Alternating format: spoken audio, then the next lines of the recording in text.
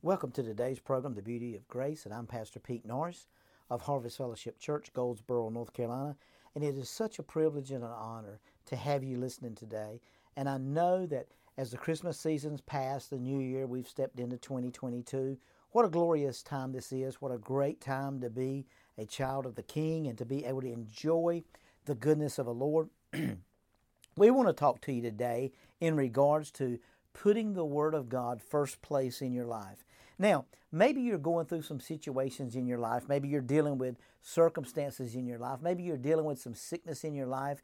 Maybe you're dealing with financial struggles in your, whatever you may be dealing with today. We want you to be aware that it's the Word of God that's going to change your situation. You know, everything in the Word of God, according to John 17:17, is truth. Everything in the Word of God is truth. Now, as we look at Proverbs chapter 4, verse 20, there's a great revelation. Solomon, the son of David, was giving us some great revelation. Now, we know Solomon was very much a man of wisdom. Very few people spend much time in Proverbs because really, I don't think they understand the depth and the greatness and the revelation that's really in the book of Proverbs. But I would encourage each and every one of you to read every day a chapter in the book of Proverbs. You know, there's about 31 chapters in the book of Proverbs, and there's one for every day of the month. So read one book of Proverbs every day and see what the Lord begins to speak to you. Lord, it'll tell you how to deal with people, how to make wise decisions, how to be slow to speak, But I want to read Proverbs chapter 4, verse 20. He said, "My son, give attention to my words. Incline your ears to my sayings. Do not let them depart from your eyes. Keep them or guard them in the midst of your heart, for they are life to those that find them, and health to all their flesh." And 23 says, "Keep your heart with all diligence, for out of your heart, or out of it, springs or flows the issues of life." So we see here, Solomon is saying, now I want you to do me a favor. I want you to give the Word of God first place in your life.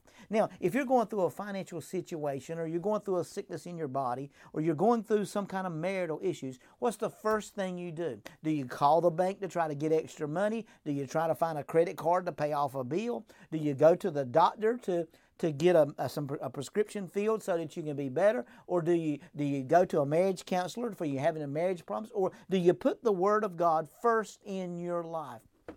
Do you really sit down, find the Word of the Lord, based on the situation that you're going through in your life, and you put that Word first place? Because he said, give attention to that Word. Incline thy ears to my sayings. In other words, listen to what I've said about the situation, because ever who will say unto this mountain, be thou removed and be cast into the sea, shall not doubt in his heart, but shall believe those things which he saith, those things which he saith shall come to pass. So we see that if you give his sayings first place, the mountains in your life is the situations, the circumstances, the things that you're going through, the things that you're dealing with in your life, that God is trying to bring you to a point to where you incline your ear to what he said about the situation. And then he says, do not let them depart from your eyes. Guard them or keep them in the midst of your heart. In other words, guard your heart against things that are coming against your mind. Guard your mind against evil thoughts. Guard your mind against the things that's trying to attack your thoughts, and begin to speak the Word of God over your situation.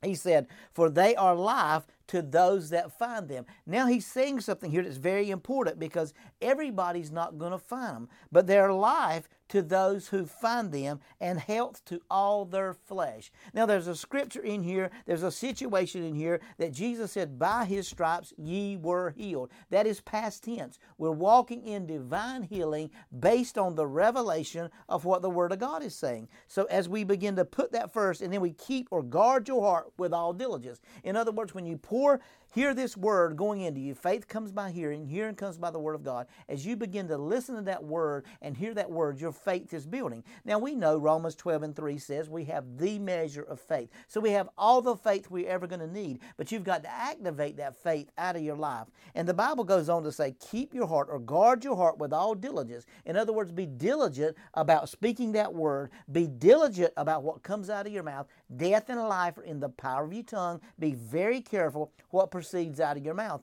because what comes out of your mouth is going to determine your destiny. It's going to determine what happens in your life. So be careful what you speak out of your mouth. And then the last part of 23 says, for out of it springs or it flows the issues of life. So out of your heart, what comes out of your mouth is going to be where you're going to live. Because death and life are in the power of the tongue, and the lips receive the fruit thereof. So what you speak out of your mouth is going to manifest in your life.